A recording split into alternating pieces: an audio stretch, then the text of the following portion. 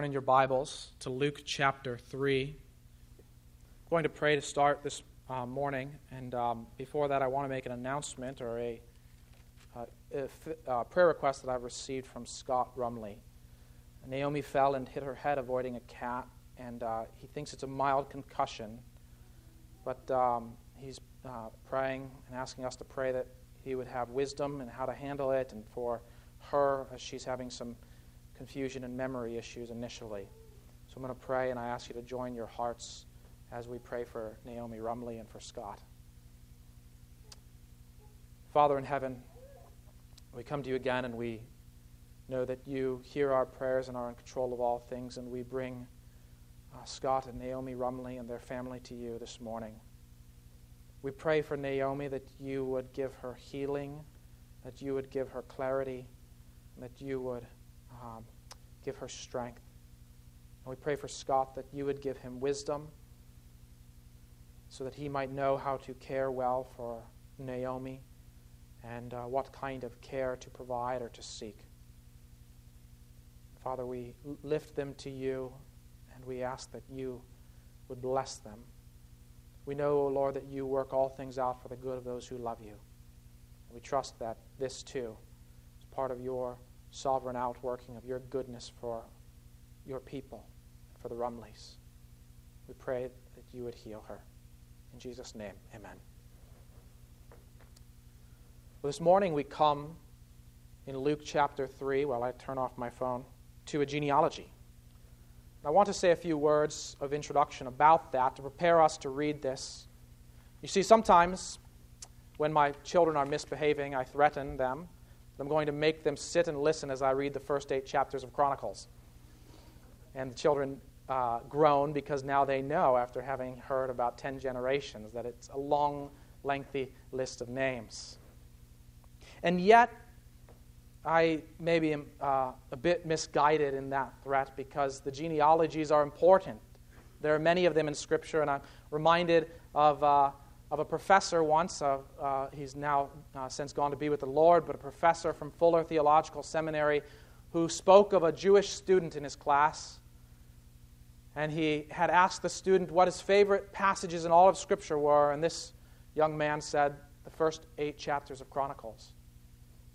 Because this man understood that those genealogies that begin that book are a testimony of God's faithfulness to his people.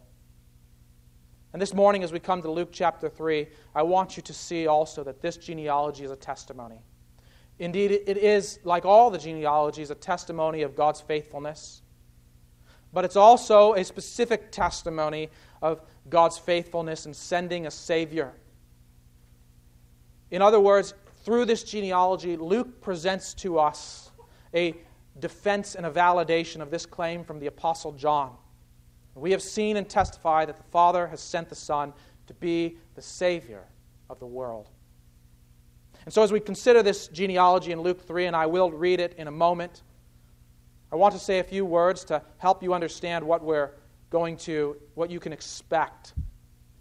I'm going to give some general considerations about biblical genealogies, and I'm also going to speak a bit about the nature of Scripture and how we ought to respond to God's Word, even these passages that seem a bit boring. In other words, what I'm saying to you is the application of this sermon I'm going to give you up front. And then we're going to compare, briefly, Luke's genealogy with Matthew's before we look at some of the specific features in Luke's account. And then we'll conclude by looking to Romans 5 to understand the import of what is here. But as I read, I'm going to punctuate these in 7 generations, because Luke has given us 77, 11 groups of 7. He doesn't draw attention to the structure, and so I won't say much about it afterward. But I think it will help us to listen to the reading of God's Word to help us get through the repetitiveness of the genealogy. So listen to these groups of 7 as I read, beginning in verse 23. And Jesus, when he began his ministry, was about 30 years of age, being the son, as was supposed, of Joseph, the son of Heli, son of Mathat, the son of Levi, the son of Melchi, the son of Jannai, the son of Joseph, the son of Mattathias, the son of Amos, the son of Nahum, the son of Esli, the son of Nagai, the son of Maath, the son of Mattathias, the son of Semain, the son of Josek, the son of Joda, Johanan, the son of Resa, the son of Zerubbabel, the son of Shealtiel, the son of Neri, the son of Melchi, the son of Adi, the son of Kosam, the son of Elmadam, the son of the son of Joshua, the son of Eleazar, the son of Joram, the son of Mathat, the son of Levi, the son of Simeon, the son of Judah, the son of Joseph, the son of Jonam, the son of Eliakim, the son of Meliah, the son of Menna, the son of Mathatha, the son of Nathan, the son of David, the son of Jesse, the son of Obed, the son of Boaz, the son of Salah, the son of Nahshon, the son of Aminadab, the son of Admin,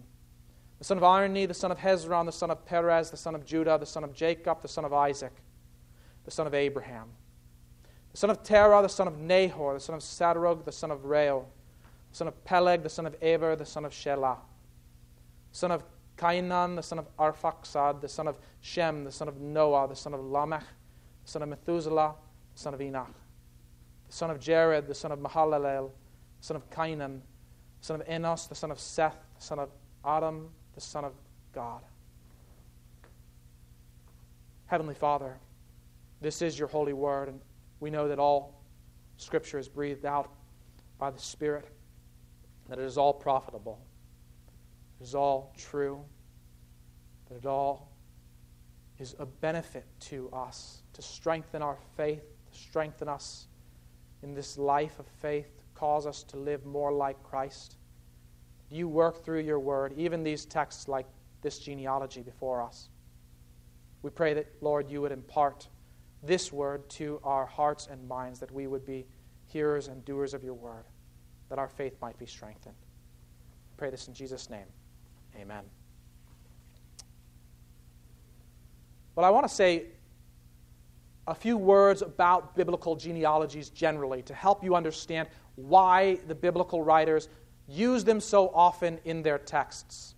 See, once I had a Sunday school teacher who said he couldn't figure out for the life of him what was the point of the genealogies, what purpose they served.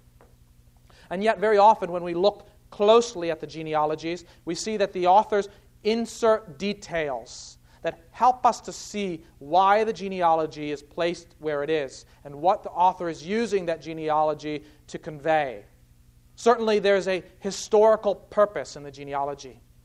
We need to reflect on the fact that Luke is very interested in the historical reality of what Christ had done. And so he draws our attention to historical truths, to historical facts, to the time and the date of things and the relationship to what's going on in the world.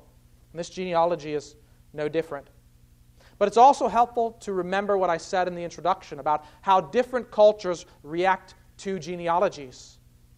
For example, in the book of Nehemiah, in Nehemiah chapter 7, verses 64 to 65, we see the importance of genealogies there. You see, in Nehemiah's time, the people had come back from their exile in Babylon and Persia, and they had come back to rebuild the walls of Jerusalem. They had earlier come back to rebuild the temple as well under Ezra. And under Ezra and Nehemiah, the people were reconstituting the worship of God.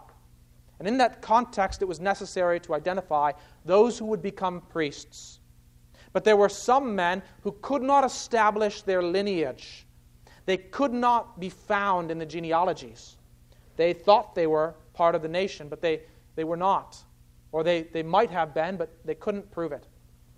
And so in these instances, these men were not allowed to be priests. They were not allowed to serve with the Levites because they could not establish their lineage. What I'm saying to you is the genealogies were extremely important in Israel's life, and people would have valued their ability to show their lineage and their relationship to the people of God, that is, their descent from Abraham, their descent from the particular patriarch, whichever tribe they came from.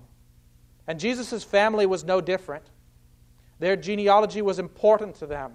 And so it was accessible to Luke because Jesus' family would have had this genealogy. But there's a second aspect of the genealogy that we need to consider. From a Greco-Roman perspective, that is, it would have been a sign of honor. It would have impressed Greek readers to hear someone's genealogy. If I were to stand before you this morning and recite my genealogy as far back as I could go, I think that you might stand up and walk out. You'll tolerate me reading all of those names from the Bible, but mine, you're not going to listen. And it's boring. It's just a bunch of names. But they would have reacted very differently to it. In a book, it's a historical fictional account by New Testament scholar Bruce Longenecker. But one of his characters, he imagines this man who is a Roman man, who is a prestigious man, a highborn man, and he's engaging with Luke's gospel. And he responds to this account in this way. I must confess, however, that the lineage of Jesus did not assist us in clearly locating Jesus' heritage, since almost all the names you mentioned are unfamiliar to us. What does stand out is that, despite being a peasant, Jesus could boast a long-established lineage. Presumably, his family would have clung to this small indicator of honor. What else would they have had with a hometown like Nazareth? I do not know if you have ever visited Nazareth, but it is not a very impressive place. Well, this character at the time in that book is very concerned with status and honor. And so that's the way he reads Luke's genealogy. But we can be quite sure that Luke did not place it there to impress us, to make us think, wow, this guy can boast this long lineage, to make us think in terms of honor.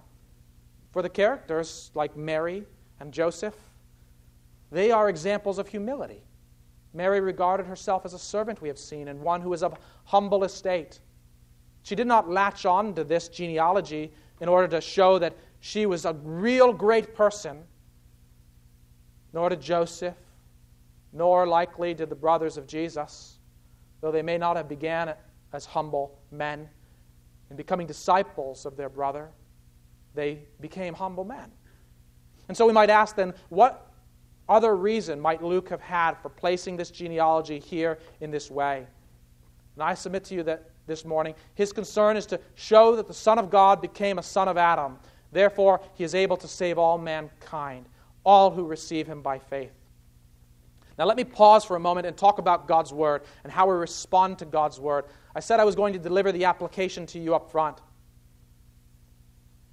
I want you to recall that God's Word is trustworthy, that every aspect of God's Word is true. And in a moment, we're going to deal with a problem or a challenge that we confront when we address the genealogies, namely that the genealogy in Luke is different from the genealogy in Matthew. And what we're going to find is that there's not a definitive, certain answer.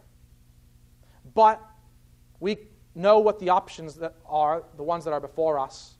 And my point in saying that is that we don't need to validate every single verse of Scripture from some outside historical proof in order to believe it. In fact, that ought not to be the way that we approach the text. There are some people that read Scripture always searching for some outside archaeological proof before they will believe it. We have so many proofs, an abundance of proofs that God's Word is true, that even if we lack the evidence to fully explain every single detail in a text, we should not immediately say, well, there goes my faith. It's just unraveled on that little thread. Sometimes this is important because you encounter people who will give you what I call the skeptic's bluff. In a game of cards, a bluff is when a person holds his cards and pretends that he has a good hand. But as he's holding his cards, he really doesn't have a strong hand, but he wants his opponent to believe he does so that his opponent will fold. And oftentimes, skeptics will say, well, you don't have the information, therefore my side is right. You don't have the proof, therefore my side is right. You just need to turn around and say, I'm sorry, but you don't have proof either. It is a fact that every single person in this room has two grandfathers and can trace two different lines of descent. You have two genealogies and many more. They call a family tree because it has many branches. And the point that I'm putting before you is we may not know exactly how these genealogies are related to one another, but we do know that there were at least two lines of descent that were available to Matthew and Luke, and Matthew chose one and Luke chose the other. And I'll say a few words in a minute about which one I think Luke chose. But I want you to be confident in the Word of God, even when you encounter things that you cannot explain. Just because you can't explain it doesn't mean it's disproven. And that's what some people want us to believe. They simply don't have the strong hand that they'd like us to think. The second thing I want to say about God's Word is that all God's Word is relevant. It's all breathed out, as Paul wrote to Timothy in 1 Timothy 3:15 and 16. It's all breathed out by the Spirit of God. It's all profitable for teaching, for reproof, for correction, and training in righteousness, that the man of God may be complete, equipped for every good work. Not some of it, every part of it. And so when we encounter a text like this genealogy and we wonder, well, we can't see how that's profitable. Keep looking. Keep thinking. Seek the guidance of someone who's thought more deeply about it. But don't simply turn the page and say, well, that's not relevant in my life. All of it is breathed out by God. And when we're not sure how, keep working at that and get the help from others who may be able to show you. Thirdly, how we disagree matters. There are important matters and there are less important matters. When we come to Scripture, we will not always come to the same interpretation, as you're going to see in a moment.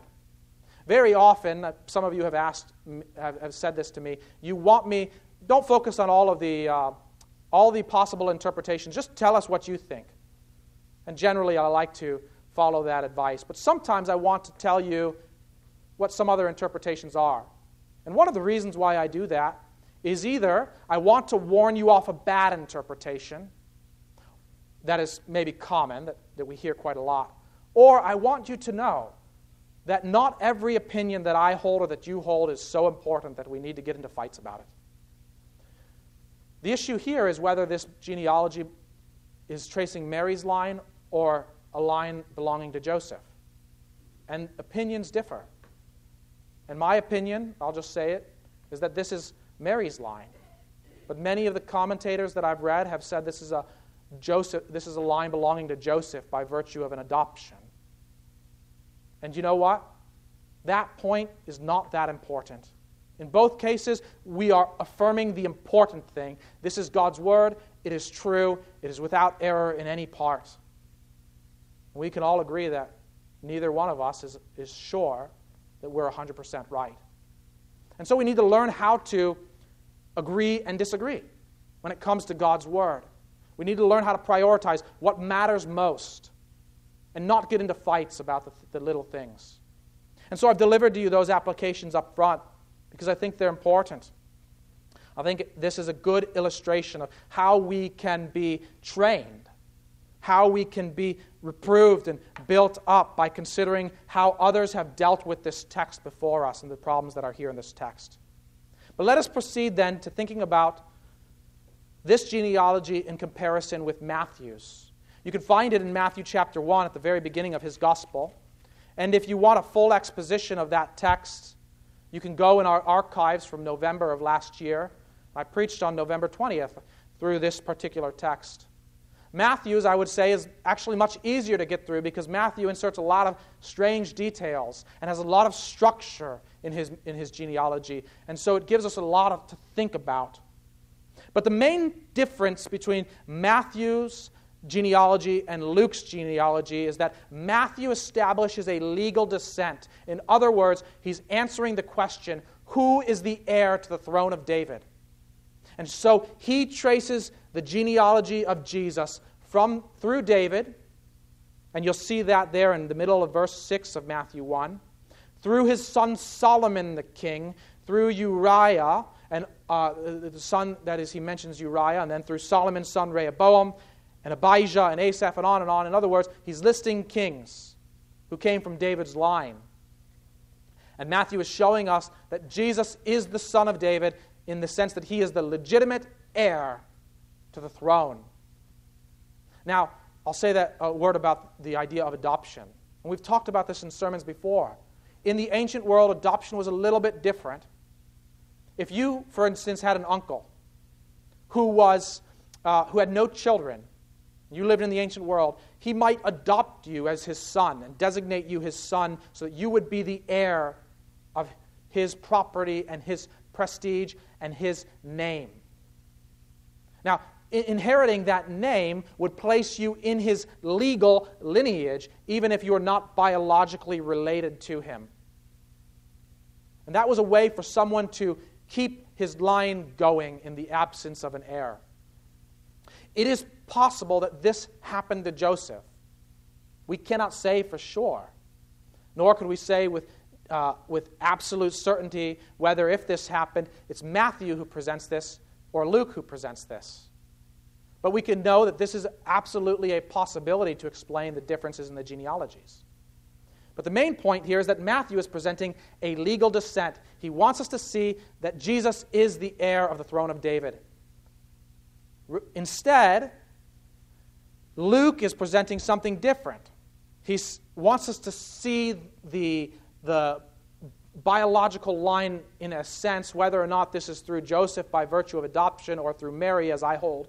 He wants us to see a biological descent all the way back to Adam. Certainly, Luke's genealogy includes David as well. But what you see in the genealogy is that he departs from Solomon's line. Solomon is not in this genealogy, but it goes through David by way of another son named Nathan. And then most of the names that we encounter from the rest of the way up this genealogy are names of people that we don't know. The only exception are Shealtiel and Zerubbabel, who are in both Matthew's genealogy and Luke's genealogy. And here it's also helpful to remember that all genealogical lines fold in on each other eventually. If I were to go back 100 generations, it's impossible mathematically to say that all of my 100th great-grandparents were unrelated. In fact, there are going to be people who are duplicates in my line. Otherwise, I'd have more ancestors than people who'd ever existed, you see. So what happens in these lines is they fold in on each other. This line that Luke presents is showing that Jesus is a son of David, but it doesn't trace Jesus' ancestry here through the kingly line. There may be a reason for that. Luke doesn't make much of it, but there is in Jeremiah a curse that Jeremiah pronounced on Jeconiah, who was the final king before Babylon destroyed Jerusalem and carried the people off into exile. And in that particular curse, Jeremiah says that none of Jeconiah's offspring will sit upon the throne. And so this creates a kind of a paradox, a difficulty. God made a promise that David's offspring would reign forever on his throne, but God pronounced a curse by way of Jeremiah that Jeconiah's offspring would not inherit the throne. Well, how is that going to work? Here Luke gives us a different line from David, but not by way of Solomon, that establishes the ancestry of Jesus. And that's one response, one reason for this that scholars have proposed. And so when we think about the differences in these genealogies, we can resolve those particular difficulties of a difference by simply saying we know that every person has at least two lines of descent through male grandfathers. And even though Jesus only had one biological grandfather through Mary, he had two grandfathers, one through adoption as he was the adopted son of Joseph. When we look at Matthew's genealogy, though, we see other points of comparison that aren't so difficult, but what we see is that Matthew presents it in a different location. You see, Matthew presents it right at the beginning of his gospel. He presents it in the birth narrative, but this helps us to see the importance of Luke's presentation. Luke doesn't situate this in the birth narrative. He situates it right before the beginning of Jesus' ministry. Notice those first words in verse 23. Jesus, when he began his ministry, was about 30 years of age, being the son, as was supposed, of Joseph. Luke presents this in the context of Jesus going forth into his ministry. And we're going to see in a moment how the themes that are in this genealogy make sense within that context. Because the mission, the ministry that Jesus is going to embark upon is not one to the Jews alone, but it's one to all peoples, bringing salvation to the ends of the earth. Luke's going to continue that narrative beyond the pages of his gospel into the book of Acts.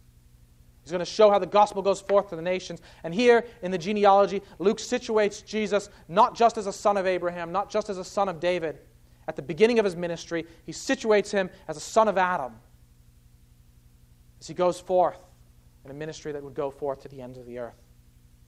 And so it makes sense that he would put it here. It also makes sense in the larger narrative, because what we're going to find next week as we come to Luke chapter 4 is we're going to find a picture of Jesus in contrast with Adam. And so the last words that Luke leaves us with in this genealogy are words about Adam being the Son of God, to prepare us to see the contrast between Adam and Jesus as we see Jesus tempted by the devil. And you see, what I'm saying here is that he's placed this particular genealogy in a place that serves his narrative purposes. I've used this illustration before in Sunday school, and I think it's helpful. When I was young, in high school, I had to read the book Moby Dick. And if you've ever read Moby Dick, you know that when you get to about chapter 32, you come to a book about a chapter all about whales, and you think, I thought I was reading a great novel, but now I'm reading a biology textbook about whales, and you say, what on earth is going on? But Melville, in that book, used the cetology to show the greatness of the whale, who was a central character of his book, to show how great this beast was. In a similar way, Luke uses the genealogy to show us something about Jesus, about who he is, and his role in God's purposes, in God's saving purposes for the whole world. And so he presents him as a son of Adam, tracing his lineage all the way back to Adam. Now, every one of us could trace our lineage in the same way if we knew who our ancestors were between here and Noah. You see, every single one of us is descended from Noah, and every single one of us is descended from Adam. In that sense, these final 10 or 11 generations, they're your final 10 or 11 generations as well. That's an important point. Luke didn't have to say that. Matthew didn't say that. No one today working on Ancestry.com traces their genealogy back that far. It's assumed. We all know that we have a common ancestor in Noah. But Luke does it because he wants us to see that point and reflect on this. In presenting Jesus as the son of Adam, he is showing us that he is our relation. That just as we are descended from Adam, he too is descended from Adam. And yet at the very beginning of this genealogy, Luke wants to show us a way in which Jesus is different from us too. Notice those subtle words there at the first verse. He calls him the son, as was supposed, of Joseph. Just that subtle reminder to say, don't you remember chapters 1 and 2? Jesus was born of a virgin. Yes, he's descended from Adam by way of Mary, but there is also something broken in this chain whereby he's not a descendant from Adam through a male ancestor. And that's important, we're going to see, in the way that we are taught from the book of Romans in Romans chapter 5 about the similarity and the difference between Jesus and Adam. We are like Jesus in that we are humans descended from Adam. And that's important to see, or to put it in the language of Luke's genealogy, it's important to see that you and Jesus are cousins. You have a similar ancestry, a shared ancestry. He is in our likeness, is what that is presenting to us. But he's also distinct from us, because he was not born in the way that we were born. These are the things that Luke is primarily drawing our attention to. We can look at all the other names. Most of them, as I've said, are people we don't recognize. They're not recorded anywhere else in Scripture.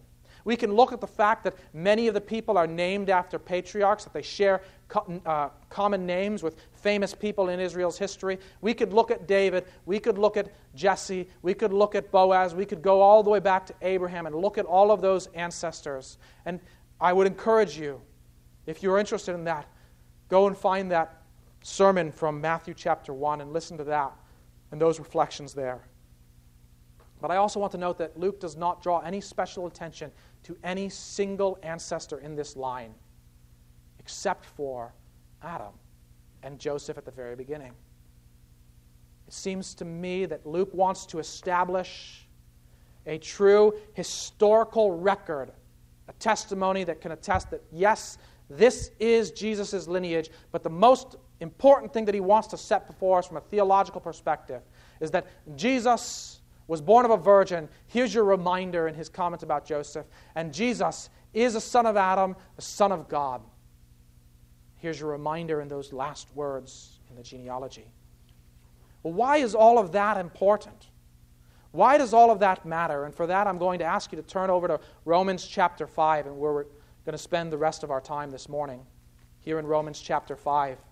I won't give you a second complete exposition, but I'm going to draw your attention to certain details in Romans 5, verses 12 through 17.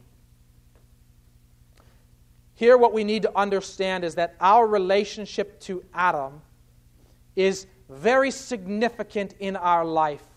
The reason why we are sinners and the reason why we are condemned before a holy and righteous God is because we were born in Adam.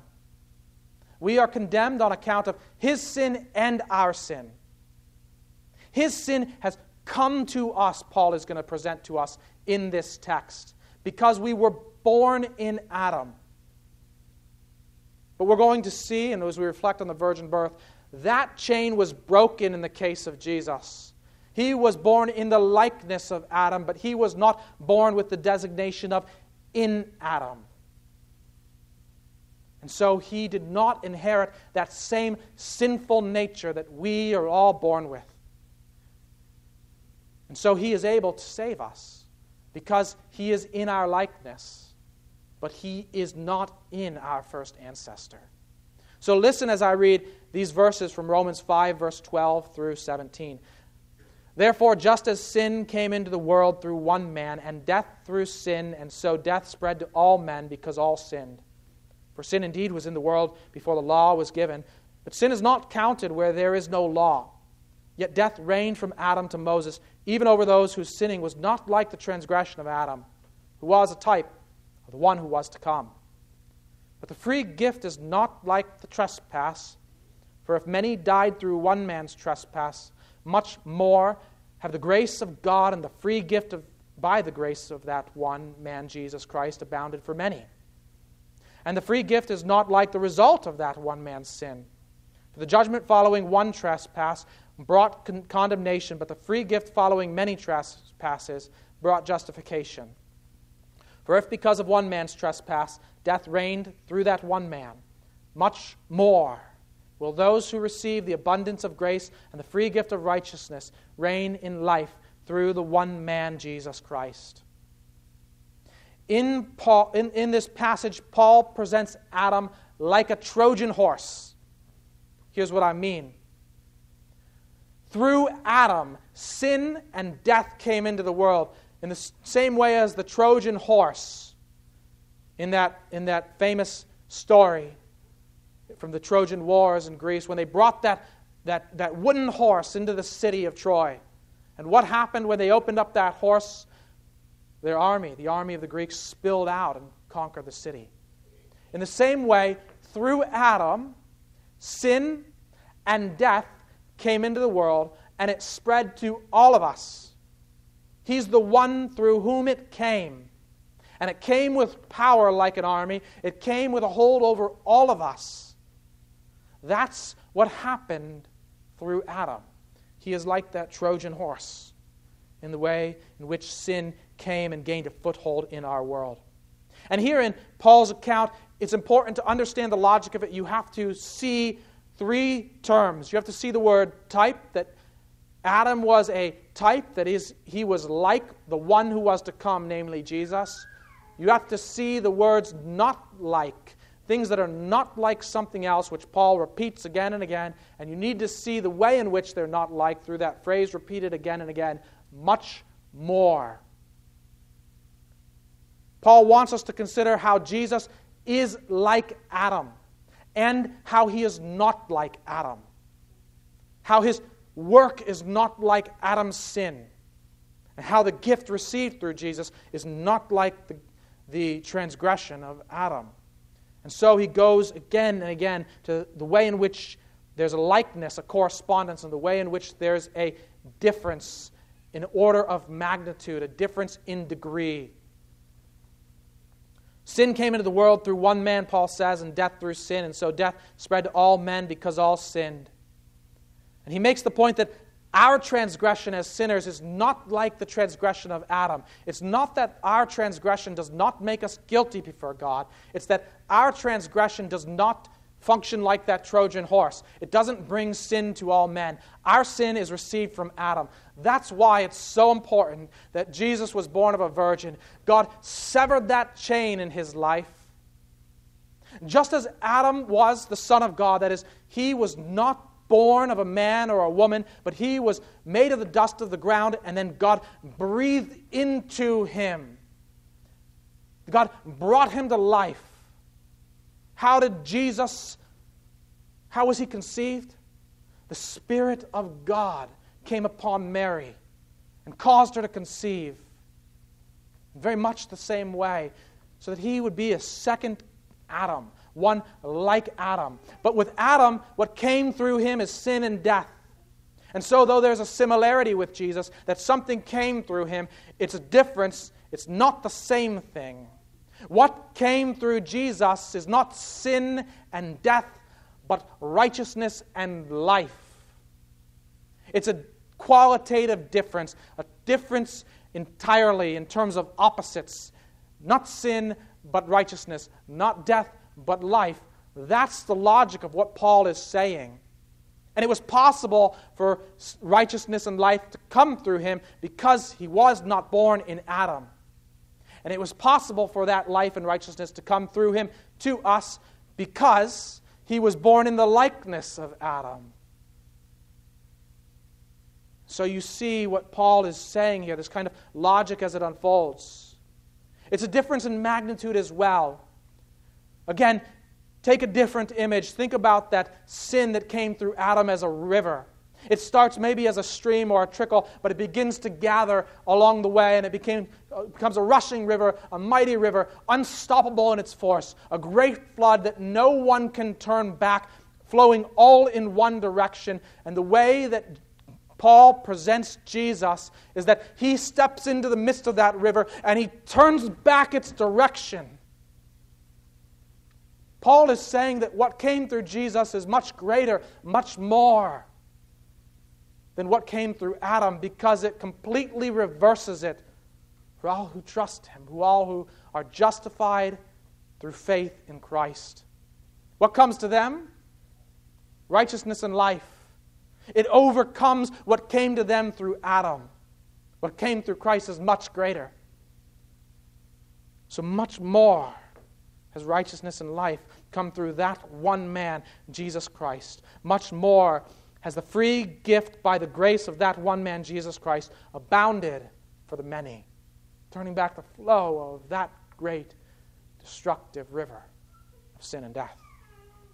And that because Jesus came in the likeness of Adam, but not as one who was in Adam. And there's one more way in which what came through Jesus is much greater. Not just in terms of being able to turn back the sin and the righteousness. But he says in verse 17, if because of one man's trespass death reigned through that one man, much more will those who receive the abundance of grace and the free gift of righteousness reign in life through the one man, Jesus Christ.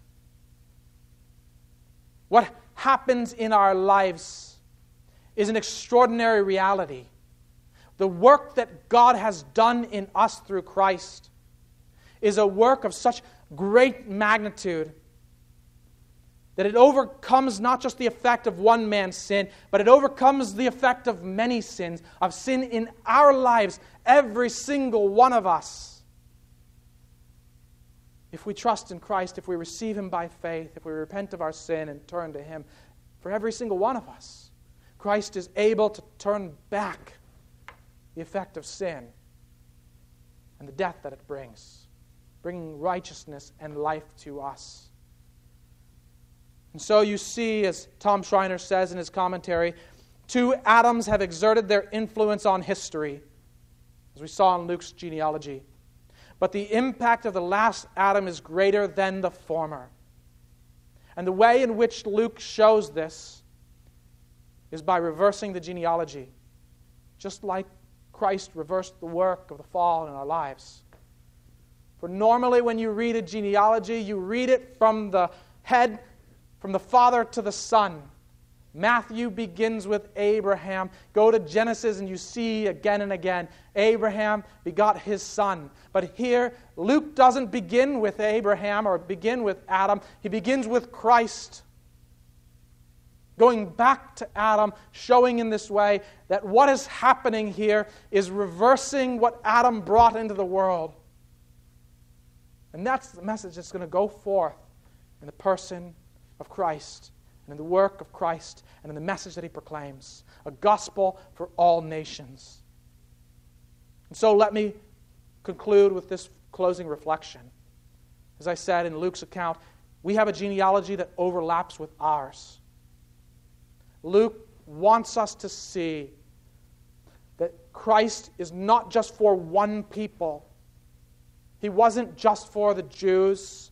He was for the Jews and the Gentiles.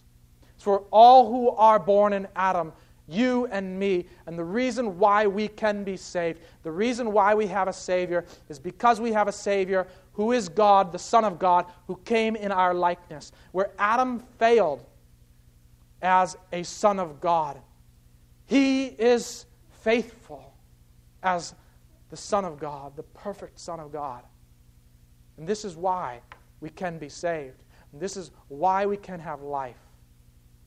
And this is why we can be made righteous through faith in Jesus Christ and through God's sanctifying work in our lives to cause us to be conformed into the image, not of the first Adam in whose likeness we were born, but in the last Adam in whose likeness we have been reborn and are being, in whose likeness we are being conformed through faith in him and through the work of our great God. That's what this genealogy is for. That's its purpose. Let's pray. Heavenly Father, all of these texts before us confront us with a question that you put before us. Will we trust in the Son whom you sent? For many of us here, we have already placed our trust in him. And yet you call upon us to grow in our faith, to grow in our trust, to grow in his likeness. Lord, we pray that you would continue to produce the answer, that simple answer in our hearts. Yes, we will trust him. Yes, we will trust him forevermore.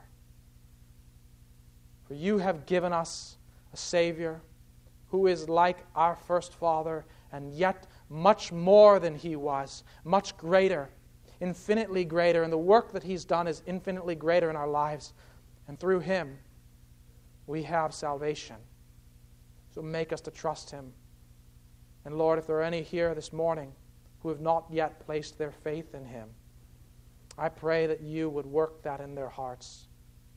So many come to you in the strangest ways, it seems. May some come to you this morning through the preaching of a genealogy, the genealogy of Jesus Christ. We pray this in Jesus' name. Amen.